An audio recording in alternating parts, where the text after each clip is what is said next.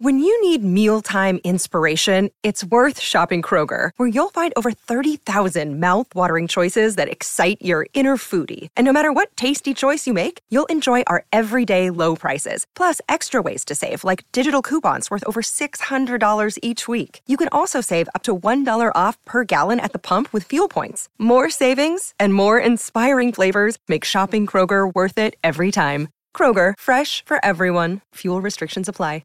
It's 6 minutes past 8. We'll kick off with the Bet365 Country Racing Hour, and this was the highlight at Tamworth on Sunday. Akasawa 3 wide. Casino Lord is out 4 deep. Ezekiel just in front. Claimed by Running Bear. Akasawa, Casino Lord, but Akasawa races to the front. Akasawa is the Hunter Northwest champion. Akasawa wins from either Running Bear or Casino Lord. Behind those next was Boot Scooter. That was going trainer Paul Massara's third victory in a country championship heat. He went close at in the first country championship with Taragawa, who finished second on that occasion. But Akasawa has got plenty of ability. That was win 6 from Akasawa's ninth start. And Paul Massara joins us now on the line from Scone. Good morning to you, Paul. Congratulations, first of all. Oh, thanks very much, Gareth. Yeah, cheers. Nice to be here. Akasawa, geez, he's got a lot of potential. 9 starts, 6 wins. He's a 5-year-old by Real Impact. So why has he only had the 9 starts as a 5-year-old? Oh, it's a long story. A bit of a heartbreaking one. I had him set up to try and run him in the Derby as a 3-year-old, and he was running in the lead up the week earlier, and the plan was to back him up in the Derby, and he just slipped on the walker and kind of landed on his bum just on the week of, and so that would have been kind of 10 days before the Derby, I think it was, and he tore the little muscle, or where the hamstring inserts on the back of the pelvis. He tore a little bit off there, and we had to basically give him 9 months off. So he had 9 months off there. He came back in and resumed a year later at Newcastle. He was devastated that day, blew them away over 1,350, just trying to get him warmed up again and get him going, because he'd won. He should have been arguably undefeated in his first prep. He got knocked over at the 200 one day, and he should have won. He got beaten a short half head, and came back, bolted in, and pulled up sore the next day, and had a small stress fracture in a pelvis. So that got him another year off, basically, and that takes us to this preparation. So he's been fine since, and obviously time has been the best thing for him, and he's had start off his preparation well, and then we gave him a little let up, and then prepared him for the race on Sunday. So how good is he, Paul, then, with all of those injuries and the ability that you thought he had at the start? How good is he?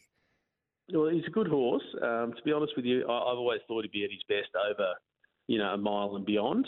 So it's a matter of keeping him fresh.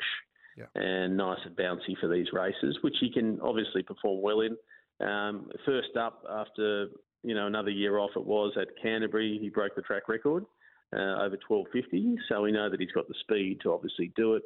It's just training him for the particular event. You know what I mean? Not putting too many miles into him, and just doing the sharper work within the fast twitch muscle fibre stuff to keep him nice and active and ready to roll. So he sounds like he's a challenge for yourself, because, as you just pointed out, if you probably didn't have a $500,000 country championship, which is basically in your backyard before you have to go to Sydney, that you would have got him out to more of a trip already. Yeah, naturally he wants to head out and get over a bit further. But listen, the good thing about the horse is he's such a genuine horse. As you can tell by his record, like, he sticks his head out. He's a trainer's dream, because you kind of go to the racetrack and you always know he's going to give 100%, and they're the best horses. So he never really puts in a bad one. He hasn't. And as long as you send him there in good order, and he does the rest. So I don't think it'll be a massive challenge. I just think it's a matter of not overdoing it. We've got time up our sleeve now. Probably the 5 weeks between runs suits us in terms of what we're going to do with him. We'll give him an easy week this week. He'll probably just have a week off and go on the Aquasizer and out the paddock, and then, try and counter for a week, and then we'll start to build up into it again. I know that your old man played a major part in the country championship. What was it like there at Tamworth? We had a chat to Cody Morgan, and he was saying it was clearly the biggest day of the year for his stable, with all of his owners getting to Tamworth, and I think he had 4 or so runners in that heat of the country championship. Has it exceeded your expectations, mate, on how big this has actually become for the country people? Yeah, I think it's one of those initiatives that really took off and has been kind of well and truly taken in and absorbed by all the country folk. They love the opportunity to go to Sydney and race in a big race and have the top jockeys ride their horses and, rub shoulders with all the other the equine and human stars down there in Sydney. It's a bit of a thing. So I think the whole concept's been really successful. I think for Tamworth itself, it was a great day. The club did a good job, presented the track really well. And, it was kind of tick, tick, tick. There was no negatives at all on the day. I see you often at the sales when we're there, Paul, and I often think, because when I was starting off in the game, you were training winners in town for fun. You had that superstar mare, Hortensia, that went to Perth and won a Winterbottom. But I also knew that you had Arrowfield and your father there that was running the biggest farm in the country. So you divide your time between, say, training a few horses and also looking after the farm. Is that your situation at the moment? Yeah, that's basically. I mean, largely the horses that I train are the horses that we don't sell at the sales. So Akasawa was, I think, passed into the June sale. A horse like him, we weren't able to sell him at a sale, and so he ended up coming home and then kind of go through the system. So I don't really publicly train. I don't take on outside horses. We just train our own, and that's fundamentally the horses that we can't sell. So I don't really get the opportunity to pick and choose, just whatever comes through. And a lot of the time those horses have had little issues or things. There's a reason why they haven't been sold or couldn't get to a sale or bits and pieces. So it's a good learning curve because you've got to work around, find workarounds for most of the horses. But most of the time we do that. And, if you're patient with them, time heals most things. So that's the situation there. And that's kind of my morning from kind of 5:30 till 9:30, 10 o'clock, and then the rest of the time I spend on the farm at Arrowfield. And if there's any other problems, I'll come back over to the stable and check them out. But fundamentally, most of my day, the main part of my day, is spent at Arrowfield. Mornings are track work and going through all the horses, and then it's a busy week. That must be difficult in a way, I would imagine, and you can. Well, it would be difficult for me. So you're at the farm, you work with all these beautifully bred yearlings that are getting prepared for sale, and then there's one that looks you in the eye and says, "Mate, you got to train me. You can't let me go." Has that ever happened to you? Oh, well, in the old days, exactly. I'd go and try and find some owners and put together some people and buy one of those horses. But I just don't have the time probably to service the ownership the owners as well as need be as a public trainer. So there's a lot of communication, a lot of time involved in all those things, and I don't have that time. So it's more, and a lot of the horses that I have are horses that take a lot of time, and a lot of big operations. These types of horses, A, they're not really interested in, and B, they need horses that are up and running, and they want horses in boxes that are that are going to be racing. And a lot of my horses that I've got here, they might be 2 years before they see a racetrack. You know what I mean? So it's a slightly different situation. But nonetheless, they're well bred because a lot of them are by good stallions, and as such, certainly a few of them poke their noses through. So we just hope to get a good one every now and then. And I will confess, I did pick one this year. Okay. And we normally, and I have waited a long time, but it's a daughter of Miss Finland who I was in love with as a weanling right through, and it's her 8th foal, so 7 went ahead before I was able to put my nose in the trough, and I said, listen, that one, I think that's. So I had a chat to the owners who are all long-term friends and clients of the farm, and said, listen, I'd really like to train this one, and so I've got a done deal filly out of Miss Finland this year, and she'd be the only one that for a long time I've kind of moved to the side. Well, Dundeal's nearly becoming my favourite bull at the moment. There's a few out there. I'm falling in love with the Stern, but there's something special about the Dundeals. How have you? Obviously, you're a big fan of them, Paul. But do you have a favourite stallion?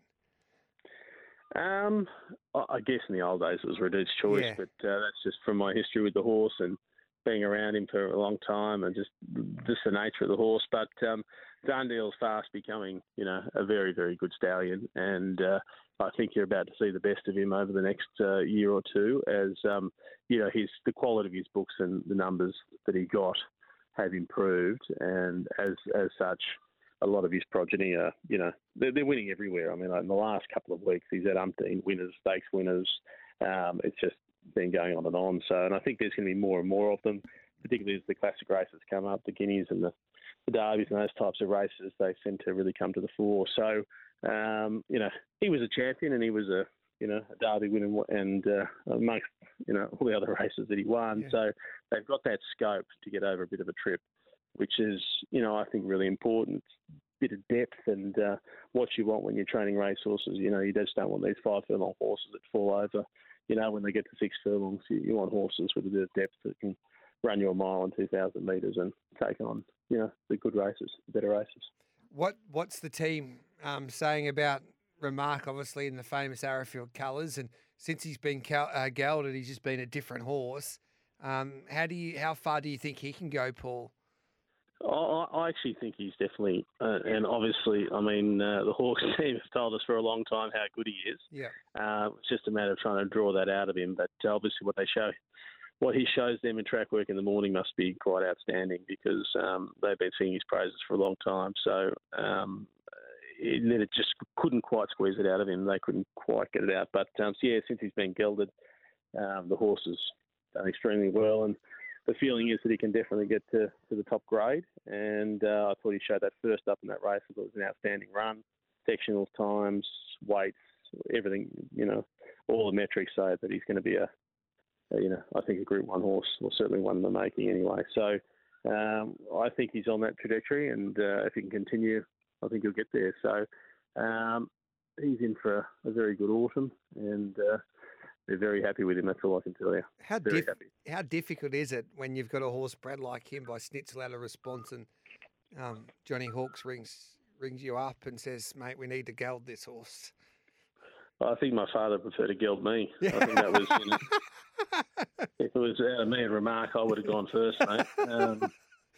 A very, very difficult decision to make, particularly with his pedigree, He's a half sister, or full sister, I should say, to a Golden Slipper winner. He's just, he was one of those, it's just a stallion in the making. It was just a matter of getting him to do it on the track. But at the end of the day, as I say to everyone, and as a trainer, if they're not going to win the big races, they're not going to be stallions anyway. So you end up with nothing. You either geld them and end up with a good racehorse, or you don't geld them and you end up with nothing. So a lot of the time, the decision's made for you, and I think it just has to happen. So there's not much you can really do, but it's a very difficult decision at the time. A lot of thought goes into it, but at the end of the day, if the trainers really feel that the horse needs to be gelded, otherwise you're not going to see his best, I think you don't have much of an option but to do it. Mate, it's been a pleasure talking to you. Akasawa, can't wait to see what he can do on that 1st of April there in the Country Championship final. And hopefully he can deliver you with your first Country Championship. But you've done a great job with him, with the story that you just told us, what he's been through. And we look forward, we'll catch you probably at the Premier Sales, which is just around the corner, mate. Yeah, we'll be down there this weekend and look forward to seeing you there. All right, mate. Thanks for that, Paul. Well done. All the very best. Thank you. Great to catch up with Paul Massara there. Now, we'll take a quick break. This is the Bet365 Country Racing Hour. On the other side of it, we'll catch up with one of my favourites in any code. He's a superstar driver and trainer. His name is Nathan Turnbull, and boy, he can tip us a winner as well. So Nathan Turnbull to join us next because he's in for a big night on Saturday night when he will be chasing his first New South Wales Derby with his star 3-year-old Better Be the Best.